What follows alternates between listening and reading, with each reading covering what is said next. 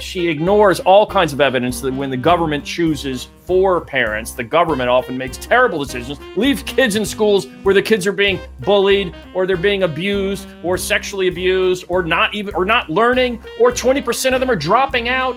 All kinds of horrible outcomes when governments make decisions about where kids go to school. And then she says, "Oh well, this Carpenter though, he can't pick a school. He's too uneducated for that to happen. Us elitists, we need to coerce these choices for parents." Welcome to Random Assignment. This is both an audio podcast and a video live stream. I'm joined as usual by the great man, the great juggernaut. His name is, well, you could call him Corey DeAngelis, or if you're a Twitter file, it's at DeAngelis Corey. Is that because someone else had Corey DeAngelis? Is that why you did that? I have no idea why I did that. This was, I created my Twitter account maybe in 2013, and I don't know what I was doing. And I just kind of kept it since then. I didn't even really use it when I first created the account, but yes. Oh, well. Let me just ask a question. If a wealthy donor wants to donate to Reason Foundation and direct that donation to Corey DeAngelis, is that allowed, Corey? Could someone do that? I guess they could. Why? Do you have a lot of money you're about to give me? Or I was about to say, also, Choice Media is a 501c3 nonprofit. We are accepting your fully tax-deductible contributions. I'm Bob Bowden with Choice Media, and this time I actually have it already. This is brought to you by the Choice Media smartphone app. There it is, everybody. Available for the low, low price of free. And so thanks for joining us. How you doing, Corey? I'm doing pretty well, except for, it's been nice weather in DC until just now. Today it started raining a little bit, and so I'm watching that outside the gloomy view out the window right here. It looks like you have some sunshine over there. You're not too far away either. It looks, although it's a little cloudy in the distance. It's we had some great weather for about a week, and now it looks like it's going to be a little more rainy and stuff during this next week, the next four or 5 days anyway. But I wanted to tell our viewers and our listeners we have a humdinger of a show. This show is titled "Zip Code Shouldn't Determine Your Life." Is that the phrasing we went with? Future. Future. Okay, fair enough. Well, you cut. He's pissed off. I said life is. Anyway, zip code shouldn't determine your future, everybody. But you're going to have to wait because that story is almost at the end of the show. We have a whole bunch of elements, meaning video and sound clips and sound bites and everything. And we're going to start with the fact that the president of the United States and the vice president both started talking suddenly, I guess, started talking about school choice. Not that the president has mentioned it in previous State of the Union addresses. However, for whatever reason, this week, school choice was in the case of Trump, a speech, and in the case of Vice President Pence, an answer to a question on Fox News Channel. So, Corey, what do you got there? Yeah, I'll show you just a couple of videos. And like you were saying, Bob, they've really turned up the volume on school choice in the past week, Pence and Trump. So here's one of the most recent Trump videos. We're fighting for school choice, which really is the civil rights of all time in this country. Frankly, school choice is the civil rights statement of the year, of the decade, and probably beyond, because all children have to have access to quality education. A child's zip code in America should never determine their future, and that's what was happening. So we're very, very strong on school choice, and I hope everybody remembers that. And it's happening. It's already happened, but it's happening. We have tremendous opposition from people that know they shouldn't be opposing it. School choice. All children deserve equal opportunity because we are all made equal by God. So true. I guess I misspoke. Choice. Yeah, I guess I misspoke. So there's another zip code related story at the end of the show. People don't have to wait actually to hear the title. It's all throughout the show. That's all throughout the title. Show. Yeah. And I kind of, don't you hate when he goes off prompter there and he kind of says school choice and he goes, is the civil rights thing? He did a better job like 5 days ago. And I tweeted about it, and he actually retweeted my tweet about this one, maybe because it sounded better. But I don't know if you saw this one. He called it Enact School Choice Now. I did a whole thread on this one. And what I thought was interesting is what he really got right here is he went on a kind of a tangent about how school choice creates competition. You can see him moving with his hands here, saying that, look, the schools have to fight harder and harder because all of a sudden they say, oh, crap, we're losing it. We have to fight hard. And he says it gets better in so many ways. And he's talking about, the competitive pressures that school choice creates. So I took the liberty of, sharing the studies on, the competitive effects of private school choice programs. 25 of 27 have found positive effects. So he got that right. Did you say the president retweeted you? Yeah, he retweeted this one. Wow. The other one that I think he sounded a little better, and maybe that's why he retweeted this one. Wow. And not the other one. You got the 33,000 likes on that. I guess that's why. Wow. Well done. But he's right that, zip code shouldn't determine your future. Should we bring up the other clip from the other candidate who said something similar? Might as well, since they've both used this rhetoric. So here's from Joe Biden, a shorter clip from a couple of months ago, I think. Providing every child access to good education, regardless of their zip code.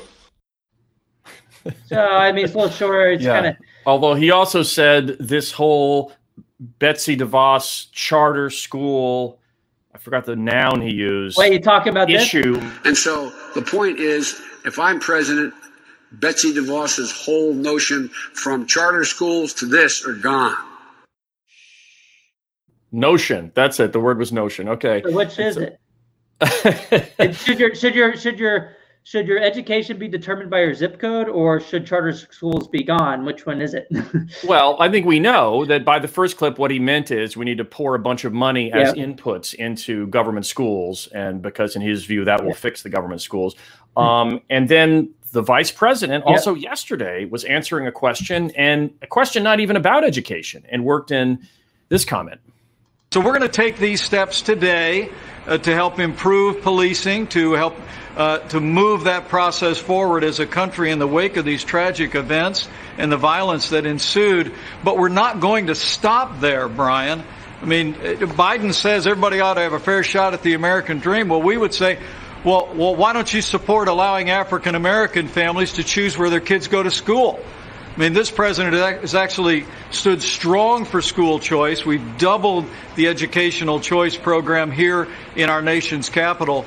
And we really do believe that you shouldn't be denied the ability to choose where your kids go to school just because of your zip code or because of your income.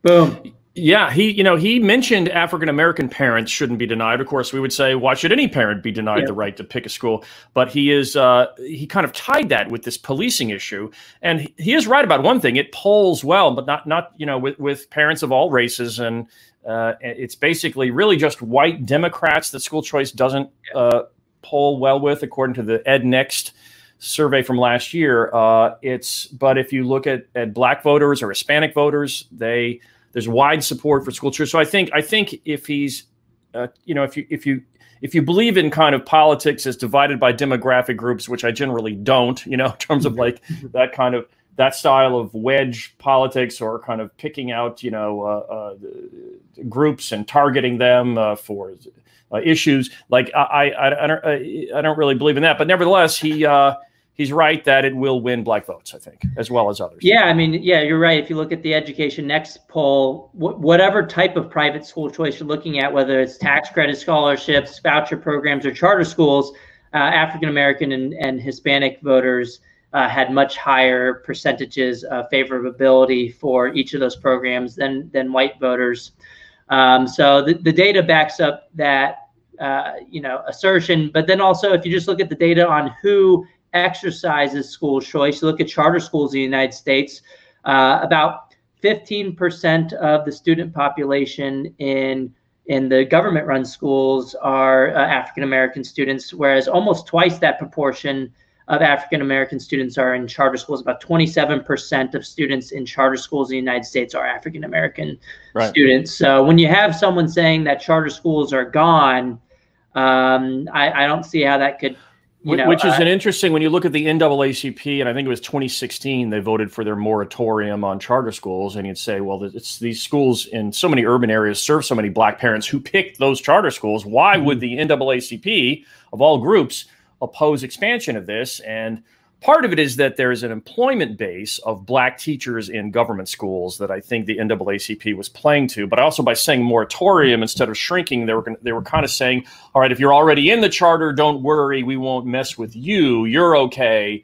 We'll just keep more families from being saved and so doing protect the jobs of some of the African American teachers in the government schools. So it's a complicated issue of the populations, whether you're looking at the kids or whether you're looking at the adult jobs. I mean, that's one way to look at it. But I recently did a study with Marty Lukin, and we looked at the proportion of minority or African American teachers in the schools, and the charter schools, at least in Indiana, had much higher proportions of African American teachers as well. So, and I haven't seen the data on this nationally, but just looking at that one study that I published in Social Science Quarterly with Marty Lukin, it looks like charter schools employ a higher amount of African American teachers. And we were just talking on the Educational Freedom Institute podcast just a couple days ago with David Hardy, the founder of Boys Latin in Philadelphia. And just David Hardy's a champion. Yeah, he's a great guy and a great school. I've been to that school too. And as I often say, you walk into a school, you can instantly tell a well-run school. It feels orderly. The kids seem happy. There's just a general lack of the chaos that you sense in a lot of the government schools. I'm sorry, I interrupted that. Go ahead. Oh, no. And we were just talking about with David Hardy just a couple of days ago. He was also saying, just anecdotally speaking, that his charter schools were having higher proportions of minority teachers as well. Well, there are many matching the students. And so we talked a little bit about, like the effects of race matching between teachers and students, how that could be helpful for sub-minority students in some cases. Absolutely. So that's just anecdotally speaking. And just one other sort of rabbit hole on this, I feel that hiring black teachers is a really important thing, and we have many friends that kind of promote that actively. And I would make the same point about hiring more black cops, which is where we started with this Pence clip. We started talking about the police issue, but I think hiring black cops would be. I was saying this 20 years ago. I was just to date myself on television when I was talking about the Rodney King riots, which were a few years before that. But still, I remember kind of saying, I think maybe hiring more black cops would be one thing that could at least be tried more proactively than it has been. So there you go.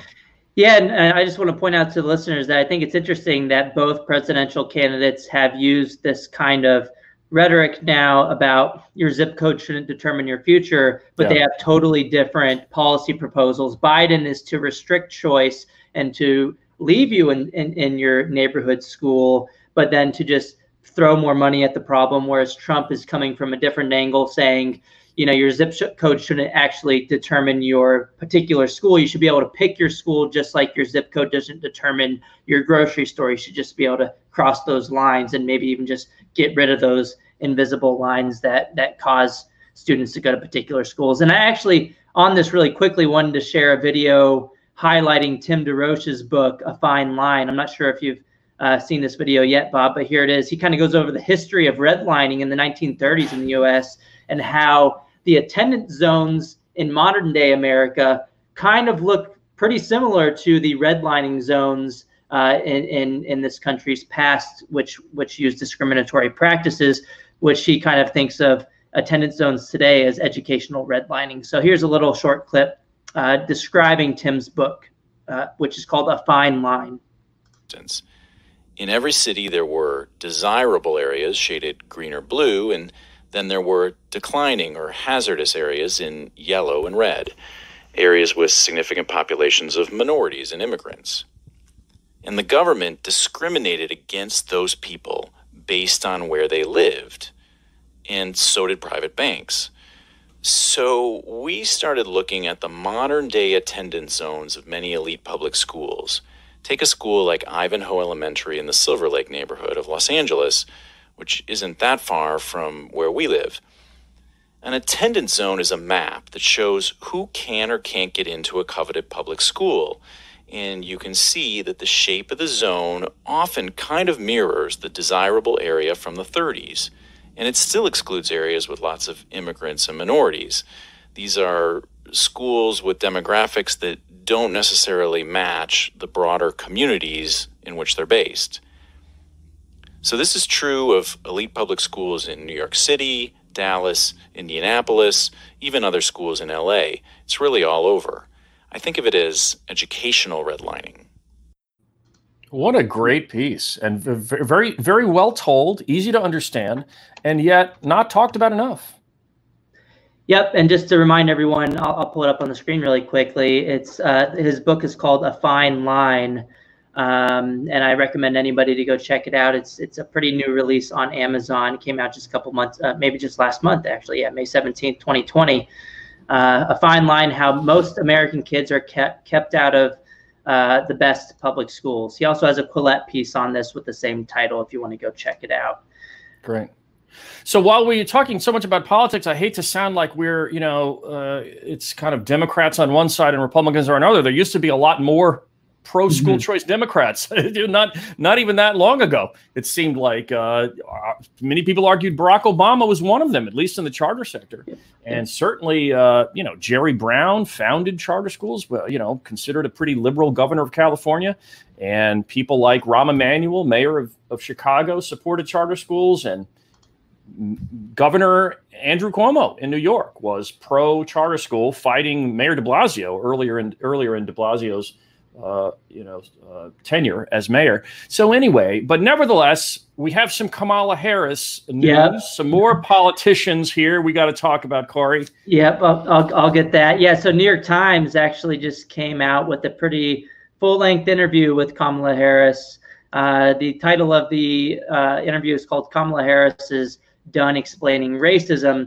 But what's interesting here is she repeats the incorrect statements that we talked about last week that were going viral on Twitter and other forms of social media when people were saying, oh, I'll just bring up the clip from the person that went viral just last week when they were saying, defunding police sounds radical until you realize that we've been defunding education for years. This was last week. They had over 660,000 likes. What Harris, do you have the Harris quote? Yeah, I'll pull up the Harris quote too here in just a second as well.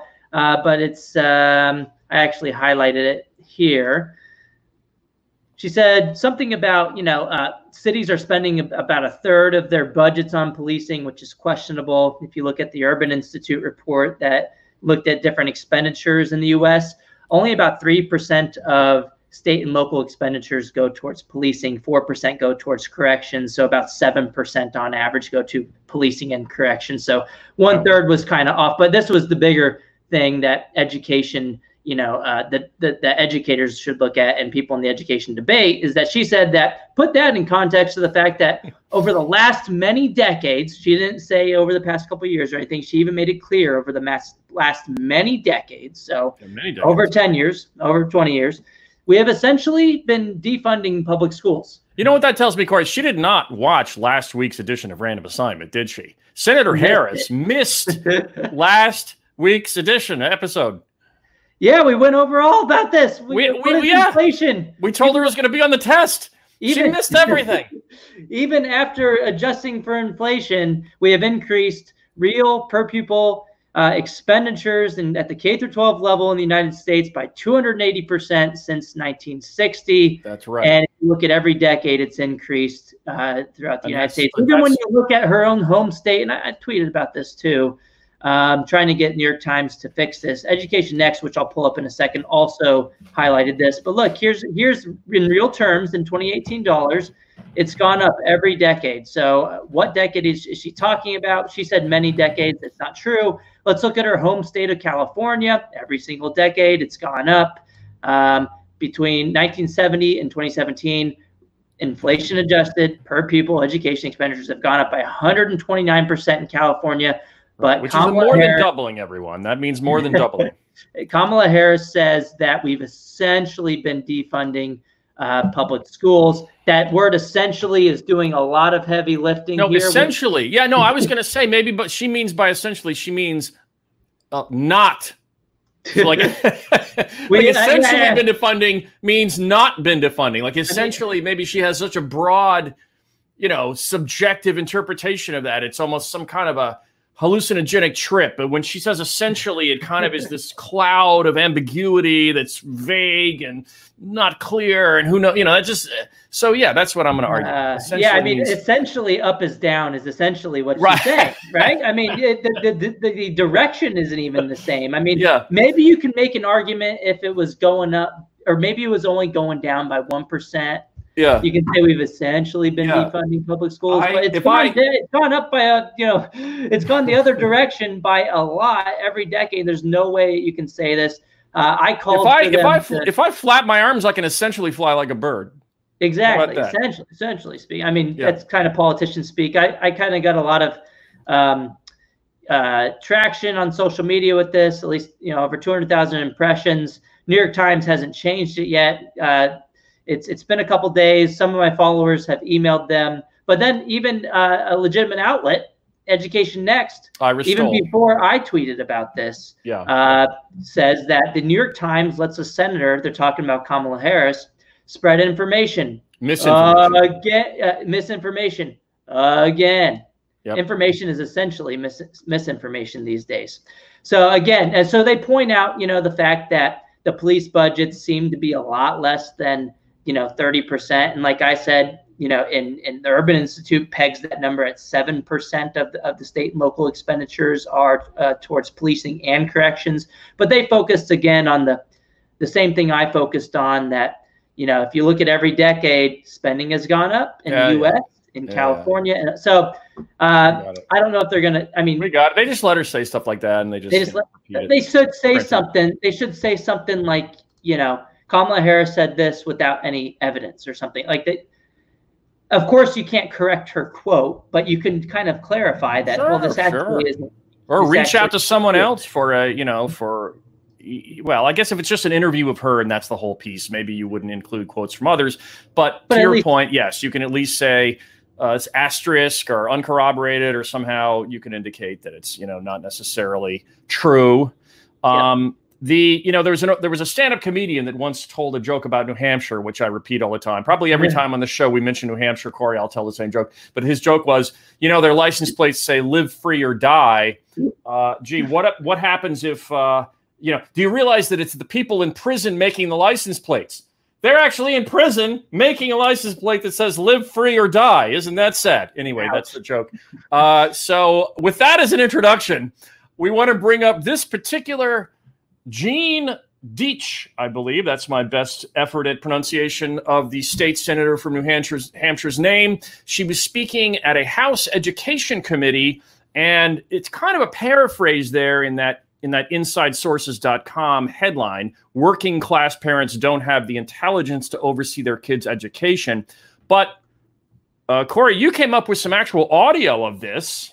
And it's some kind audio of shocking, right? Leaked to me so we can share it with our listeners for the first time. I don't know if this has been shared anywhere in any of these news sources, but here it is. And then we'll go and look into what people have had to say about this quote.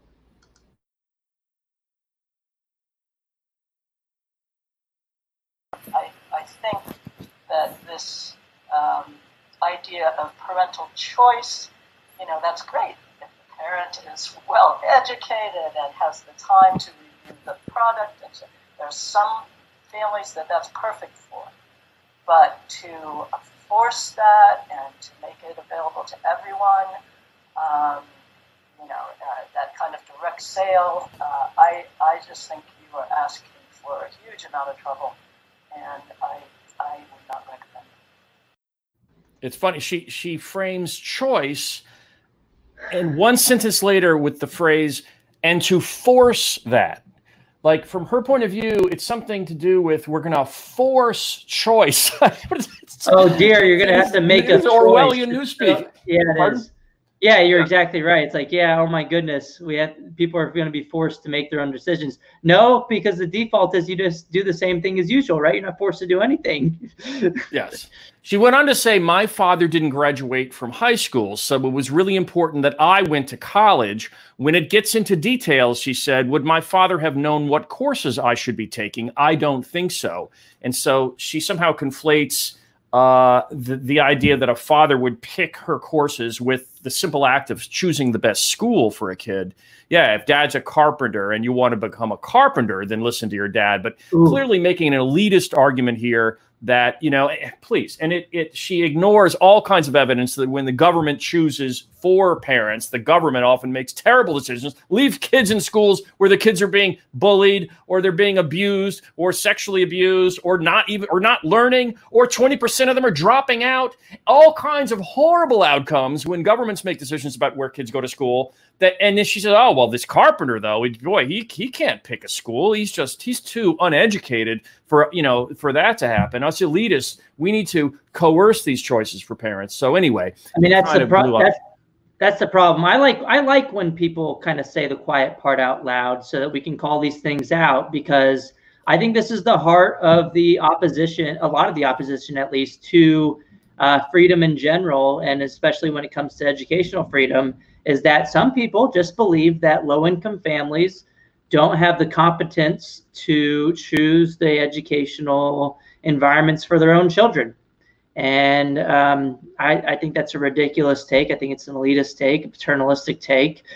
And most people, I believe, understand that, that's not the right way to look at people that are less fortunate than themselves. So, and I tweeted out, second only to protect my job, those uneducated parents aren't capable of choosing is the most common, defense of the establishment. So you have kind of this tandem. Some people that just want no school choice to protect their jobs. Other people have this, view, this elitist view, and they kind of work in tandem in a way. But then she did apologize, I guess. New Hampshire, an apology link we have there, Corey. New Hampshire State Senator says she misspoke. We need to, for due diligence, we need to include her apology in our little coverage. We can all say something wrong from time to time. Here it is. Daily Caller covered it. All right. So she takes it back. Yeah. Okay. Well, whatever. So it is what it is. Did she completely backtrack, or I think she kind of just went around it. I think she kind of just started talking about that. Oh, well, you just need, if you don't understand it, you need to get input from educators or something. Yeah. But she goes, not unless they have time and not unless they have the time and understanding. So in a way, she didn't really fully apologize. No. Yeah, she's like saying, well, maybe if a carpenter really has a lot of time, then they can pick a school, but not if they don't, or something. Anyway, whatever. It's some state senator in New Hampshire, but there you have it. All right. Anyway, so we're doing a lot of heavy politics, aren't we? We did Trump and Pence. Then we did Kamala Harris. Now we've done an elected representative in New Hampshire, and now you got AOC on the agenda. Cool. Yep. And right when I saw this tweeted out, I knew it was going to go pretty viral. Right, like I caught it within a couple of minutes. It now has over 300,000 likes. But she says teachers are paying out of pocket for school supplies, yet police are given extra tanks. I don't know if police departments have tanks. I don't think they should have tanks, but I don't think they do have. I know there is some problems with police militarization, but look, she says budgets convey priorities. We should question ours.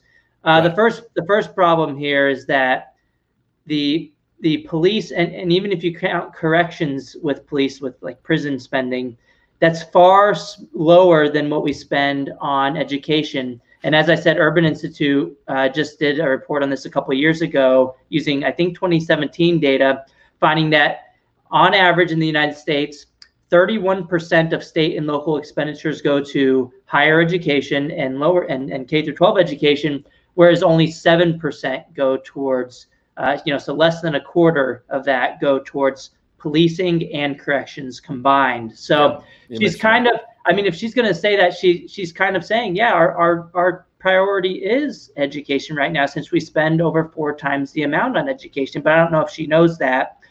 But to get to the deeper problem here, I of course corrected her, showing that, look, we've increased spending dramatically over time. But the bigger problem is, well, I questioned, why are teachers paying out of pocket for school supplies? As Ben Scafferty showed in his report, between 1992 and 2014, we've increased real per pupil education expenditures on the K through 12 level in the U.S. by 27%, but real teacher salaries dropped by 2%.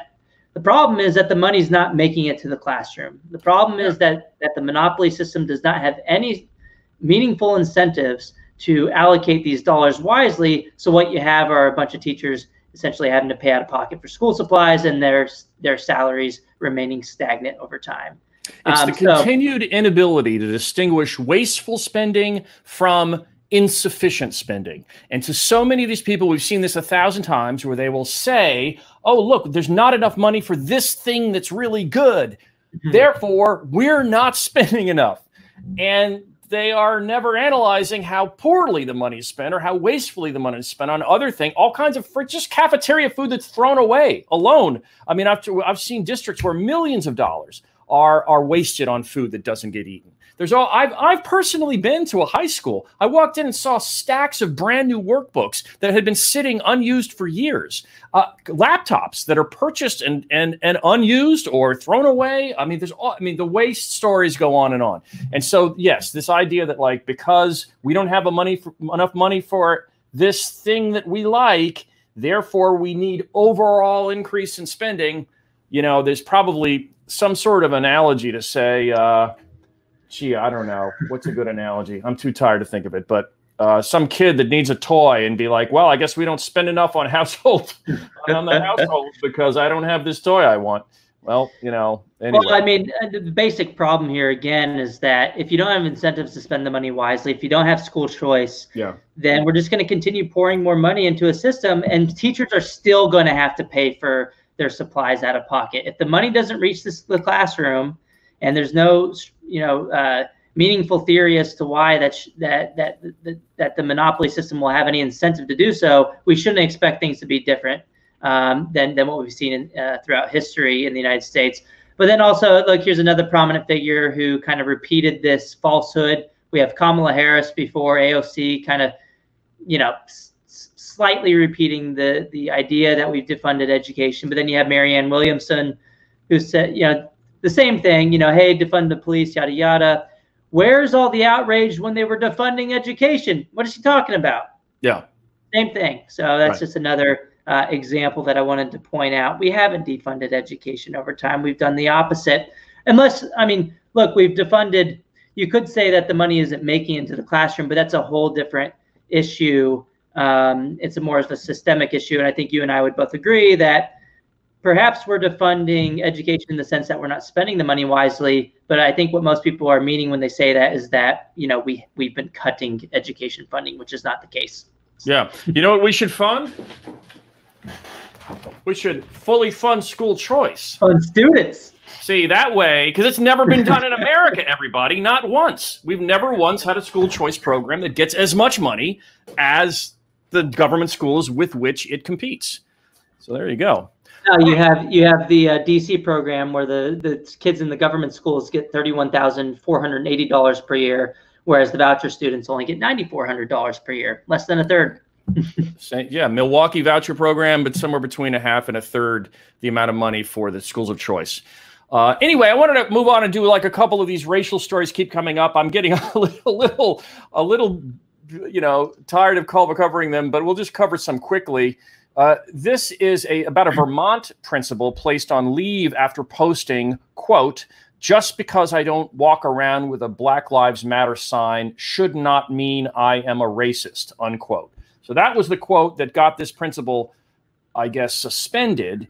And it is worth noting, after all, that at least this principal was saying, basically this is an anti-racism message. The principal is saying, this should not mean I am a racist. Basically saying, I am not a racist. I don't want to be thought of as a racist. I'm against racism, in other words, and just basically creating there is a separation between Black Lives Matter and the general concept of racism, is all this principal said. So that kind of made the news and seemed, a little strange to some people. So they're on. Want to jump in on that, or you move next? Yeah, I just want to look. So she's on leave, and that's pretty much all she said. That I'm not a racist, pretty much. Yeah, I know. And then look at that later. Then she it was a terrible misjudgment. Oh no, excuse me. Somebody else said it was a terrible misjudgment. Someone else said that. Right. So yeah, that's all she said. I mean, it doesn't. I mean, like please. It's at some point. It's almost like if you don't support this particular movement, this one group, it's a group with leaders. Yes, if you have to support them, like that one group, or else you are, a pariah. It seems pretty odd to me. I don't want to Yeah, it doesn't seem to me just saying this particular statement is racist in any way. Everybody knows. Everybody knows I'm on the side of police reform, and I've been really vocal about that and all the injustices in our country. And but look, this particular statement doesn't seem like, and maybe I'm missing the bigger picture here. People, but with the argument, they'll be like, you just that you're tone deaf. If you don't get in line, you have to get in line. This is a moment in time where everyone realizes this one thing, and if you kind of disagree with part of it, then you're insensitive or not empathetic or all those things. Anyway, well, let's move on. I think people get that. We have a New York teacher who apologized. It's the same kind of thing. If we're saying all lives matter, again, I mean, like, it used to be only a few months ago or whatever that you needed to actually say something against a race to be considered racist. Now, I guess that definition is broadened to a teacher who says all lives matter. That's forbidden now, I guess. And of course, we know that the counter argument is denying the degree to which, in particular, police enforce laws against African Americans at a different level, et cetera. And then if you say all lives matter, you're kind of whitewashing that or ignoring that. Look, it's at least worth noting that these goalposts have moved, and that you apparently need like an exact phrasing of some of these talking points. Otherwise, you get in trouble. It seems odd to me, but there you have it. And then the next, go ahead. Yeah, the next story is more stories. Is that this is about. This is about a black principal who is in Chicago, faces calls for resignation. The woman's name is Joyce Kenner. She basically has worked for Reverend Jesse Jackson's Rainbow Push Coalition, has, basically, I think been a pretty good principal. But nevertheless, she said this comment, which got her in all kinds of trouble. She said, if I don't understand about black people's oppression, nobody else does.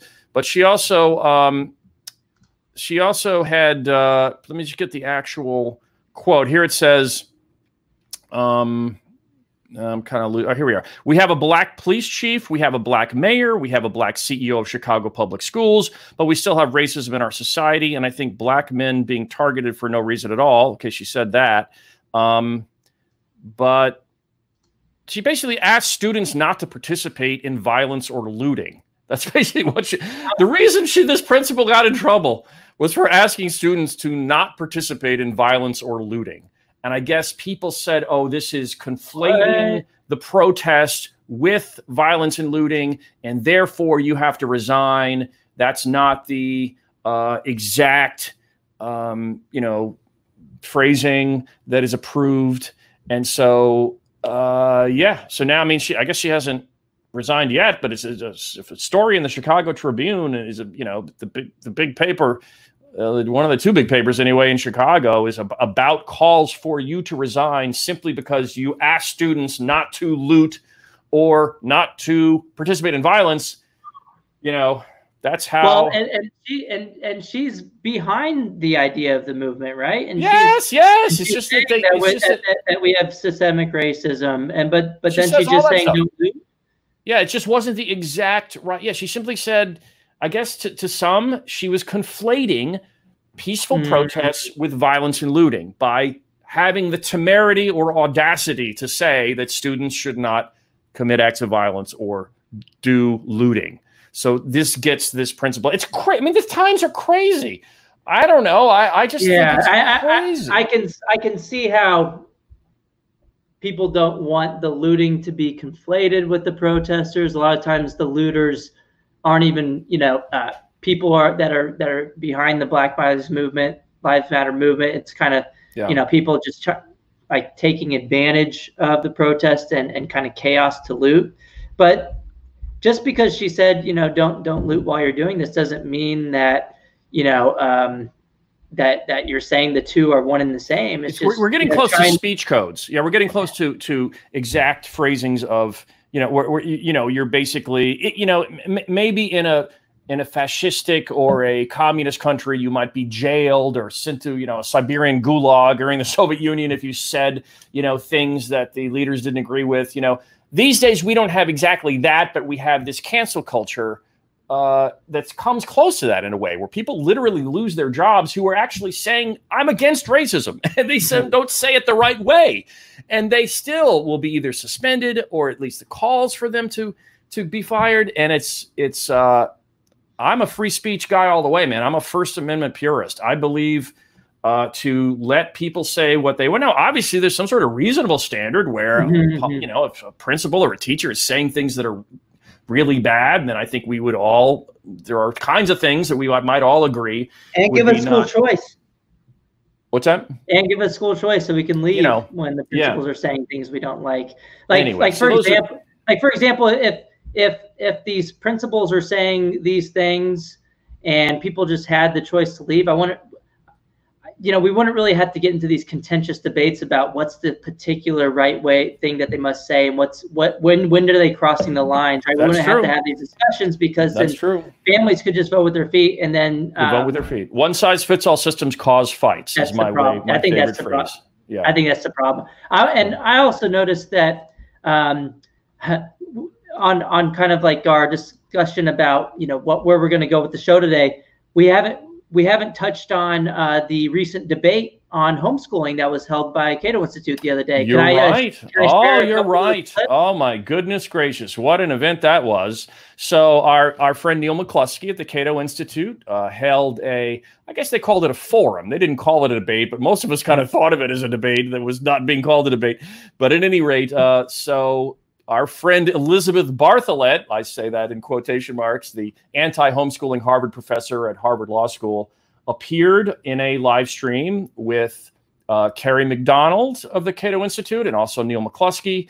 And we have some of those clips, I believe. Yep. And here's just a real quick, kind of what it was called: Homeschooling, Protecting Freedom, Protecting Children. This was just 2 days ago on Monday. So if you didn't see it, it was it's available here. You can replay it. But we'll go. That's great. It's about 90 minutes. We recommend people watch this. Yeah, it's really interesting. So Elizabeth Bartholet, who called for that presumptive ban. Carrie McDonald was kind of her foil here, taking the pro homeschooling stance. You had Milton Geither, who wants some regulated homeschooling. Then you have Neil McCluskey also moderating, but then also providing his insight as well. And he's from the Cato Institute. So I'll play some of those clips first from Elizabeth Bartholet, and then I'll play a response from Carrie McDonald. So if we look again at homeschooling and the area of abuse and neglect, yes, I think we have reason to worry that there is a very strong connection between homeschooling and child abuse and neglect. I think there are a couple of studies, and I won't go into them now, but be happy to discuss them in the Q&A, a couple of studies that show a worrisome connection. We don't have the kind of research we would like to have in this area, again, in large part because we don't have regulation, because kids aren't required to register very often, and it's hard to study this population. But there are some scary research studies out there. Oh, it's scary. And by the way, it looks like our friends at Cato misspelled Professor Bartholet's name. We can make fun of him for that. But at any rate, what is your response to that, Corey? Well, it's funny that she doesn't cite the study. She just says there's some pretty scary studies. Well, which one are you talking about? Well, when you look into her 80-page law review article, she cites essentially one study that uses only 28 observations or cases of extreme abuse, and then she tries to generalize that one study with only 28 individuals to the population of homeschoolers, which is completely ridiculous. And the authors themselves, one being Barbara Knox, who was the lead author of the study, who was recently under investigation for allegedly pressuring her colleagues to find abuse when abuse wasn't actually there. But that aside, methodologically had problems because they selected particular cases of abuse and they admitted that. And they told, they even went in their limitations section of the study and said, like, you shouldn't even do statistical tests on these data because we cherry picked and handpicked the individuals included, and it's only 28 people. So that's my main response. And then, again, like we pointed out on another show, was that in 2014, she rightly argued against Russia Today that we should allow international adoption because cases of abuse are so rare. We shouldn't use rare cases of negative events to outlaw it for everybody. And that's the outlook she took in 2014 when it came to international adoption. She should apply that same logic to homeschooling, but she flips around. Or at least have the same level of scrutiny on the government schools that you apply on homeschooling. At least have an equal standard. Don't have an electron microscope on homeschooling rare anecdotes that are negative, where you talk about those and you basically bring those up over and over again as if they are some sort of representative sample, while ignoring thousands and thousands and thousands of cases, which are showing some of those right here from the Choice Media website. Yeah. Yeah. So, and Carrie actually gets to that in her response. Yep. And so let's go over Carrie's response, which is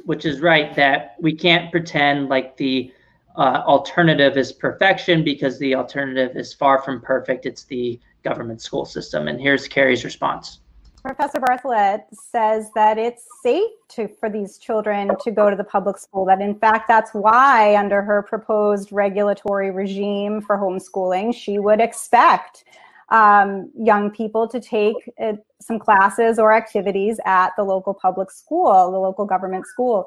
The issue, though, is that government schools are not safe for many children. And here we have a highly regulated, standardized system of schooling that's increasingly focused on surveillance with video cameras and metal detectors, where you have licensed educators and you still have rampant abuse. I mean, USA Today just last fall revealed the federal probe into the Chicago public schools that found 280 adult-on-student sexual harassment complaints and 2,800 student-on-student sexual harassment complaints over the course of 4 years.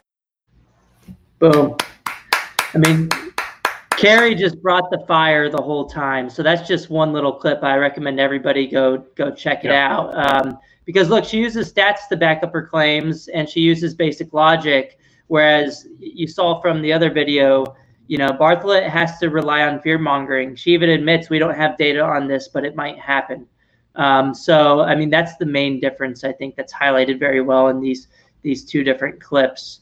But yeah, and then also another response to Bartholet that we've been saying on the show over and over again is we're not saying that abuse doesn't happen in the home. We're just saying that the burden of proof should be, as it currently is, on the government to have to prove to us why they should be able to take our right to educate our own children in our own homes away from us.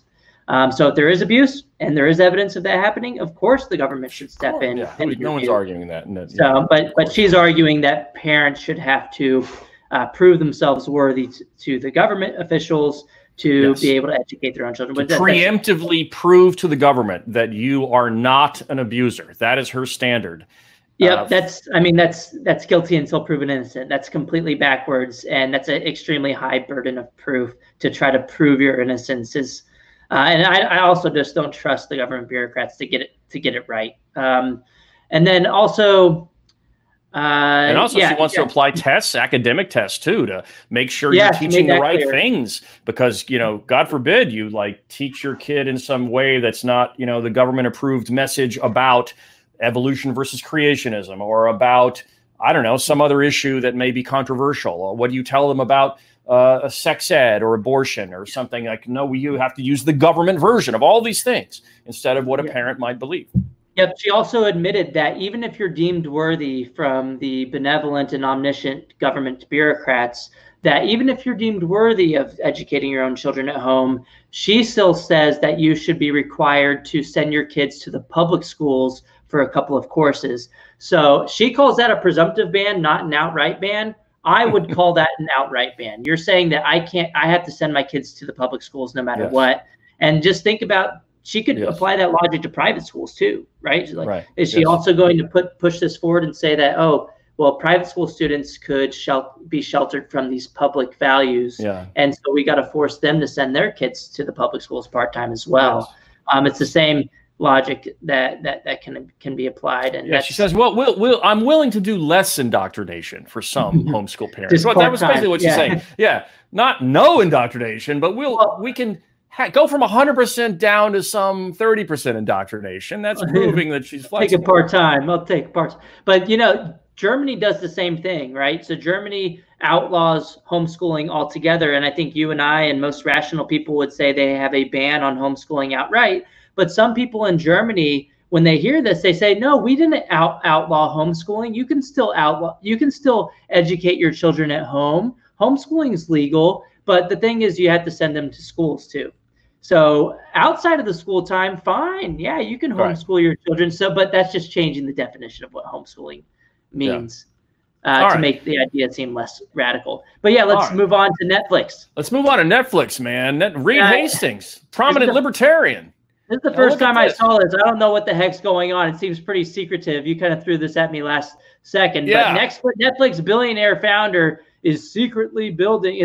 It's always secret when there's a billionaire involved, right? Building a luxury retreat for teachers in rural Colorado. So what's going on at these luxury retreats in rural Colorado? I don't know yet. As the title says, it's secretly. The new training center called Retreat Land at Lone Rock seems to be a priority for the Netflix CEO, at least based on Hastings' level of personal involvement. He and his wife have been visiting the area since at least 2017, when they went so far as to request a face-to-face meeting with the local fire chief at his Colorado firehouse to try and smooth over any looming permitting concerns.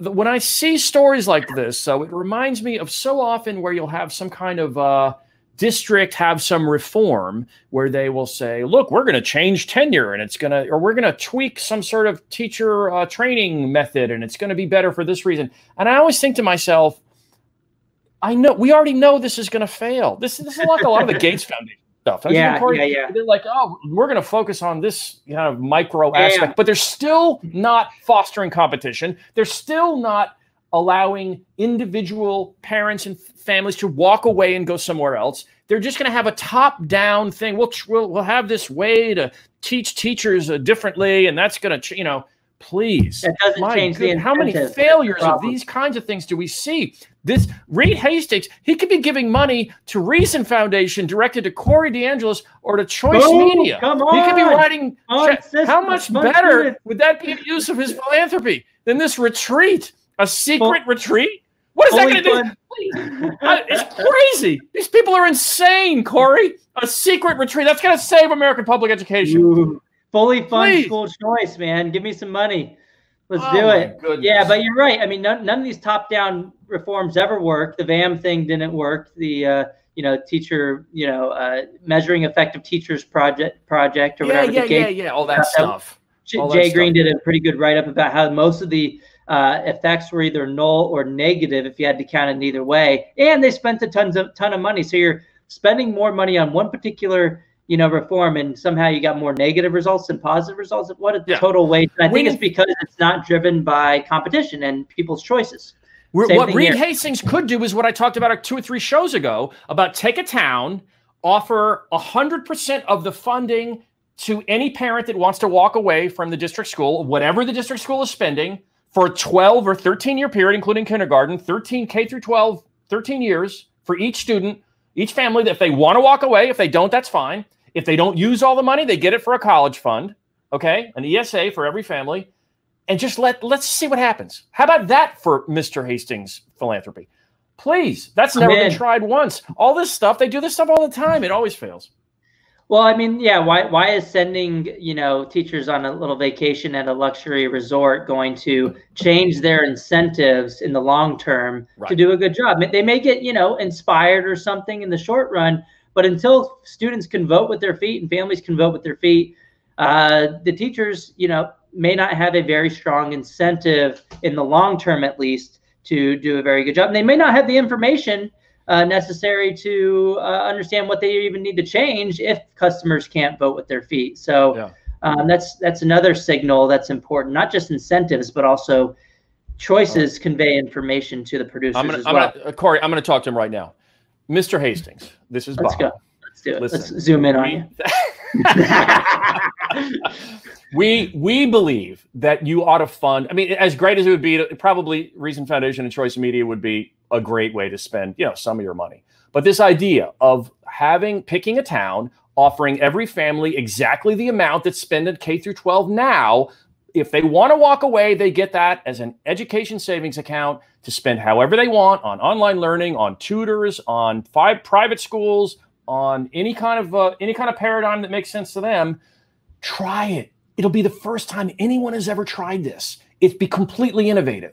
Mr. Hastings, you can do this. You can. You have the money. I watched Netflix last night. You've got money from me. Yes. Use some of the Corey and Mai's money for this plan. Okay. We only have a few more minutes left. Let me get to this is one of my favorite stories of the week. By week, I mean we have a Wednesday to Wednesday, week. But this is my question. Was your local government school teacher required to teach or not? Look at this number. A piece by Robin Lake in the 74. She's the director of the Center on Reinventing Public Education. Researchers at her group analyzed 82 school district responses to COVID-19 closures, and look at what they found. Oh my goodness, just 1 in 3 districts has been expecting all teachers to deliver instruction, and rural and small town districts are far less likely than urban and suburban districts to communicate expectations. Okay, I guess. But nevertheless, 1 in 3 districts have been expecting all teachers to deliver instruction during this strange time called COVID-19. And I asked the rhetorical question, except it may not even be rhetorical if Corey wants to answer it.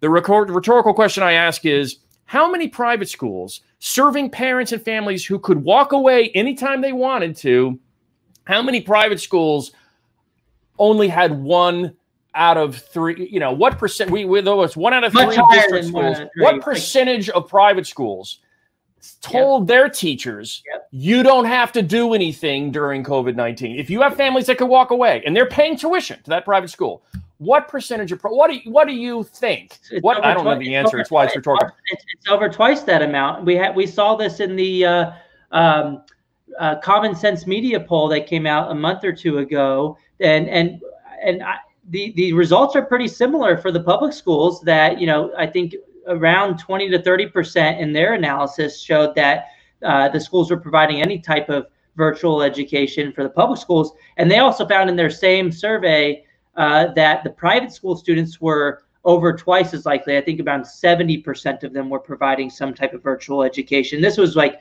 right in the wake of the lockdown. It probably got higher after that. Probably higher now. Exactly. Robin Lake should have just had this pure one poll, just the headline, actually, the 1 in 3, walked out with a microphone and then just dropped the mic. She should have actually just had a thing in the 74. It's a video of her walking out. She should just say, 1 in 3 districts are requiring teachers to deliver instruction during COVID-19, and then just let go of the microphone and just let it fall. You can hear the crash. And then just walk away. Like, there's nothing. What else do you need to know? What else do you need to know? We know private schools that serve parents who could walk away are not doing this 1 out of 3. It's because they know their customers can vote with their feet and leave. They have to actually earn their business, right? With the government school system, all they're doing is kind of begging the federal government for a bailout, and they're pushing at the state level to freeze enrollments. Private schools can't do that. They can't just freeze their enrollments.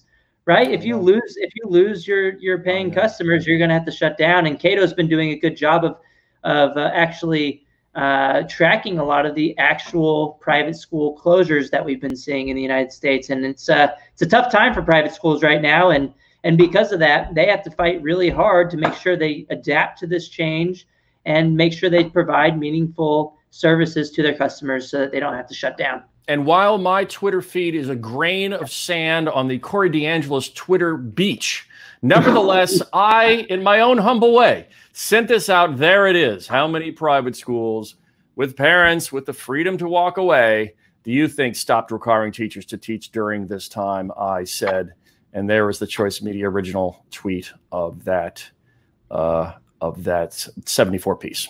So there you have it. It's a great argument to fund students and not systems. Maybe the system would actually listen to the students and the families if the families could vote with their feet, just like the private schools are doing. Well, in honor again of the great Click and Clack the Tappet brothers of the former NPR show Car Talk, that's it. You've wasted yet another hour listening to Random Assignment with the great Corey DeAngelis and me, Bob Bowden. Corey, you got anything fun to talk about at the end here as we wrap? You got any, is anything open? You're in D.C. Are there restaurants open in D.C. right now? Yeah, man. Cassidy and I have been going to a couple outdoor patio restaurants, which has been nice. I don't think the in-person dining has opened yet, so that kind of sucks. But it was that's the same in New Jersey now. New Jersey's open for outdoor, not for indoor.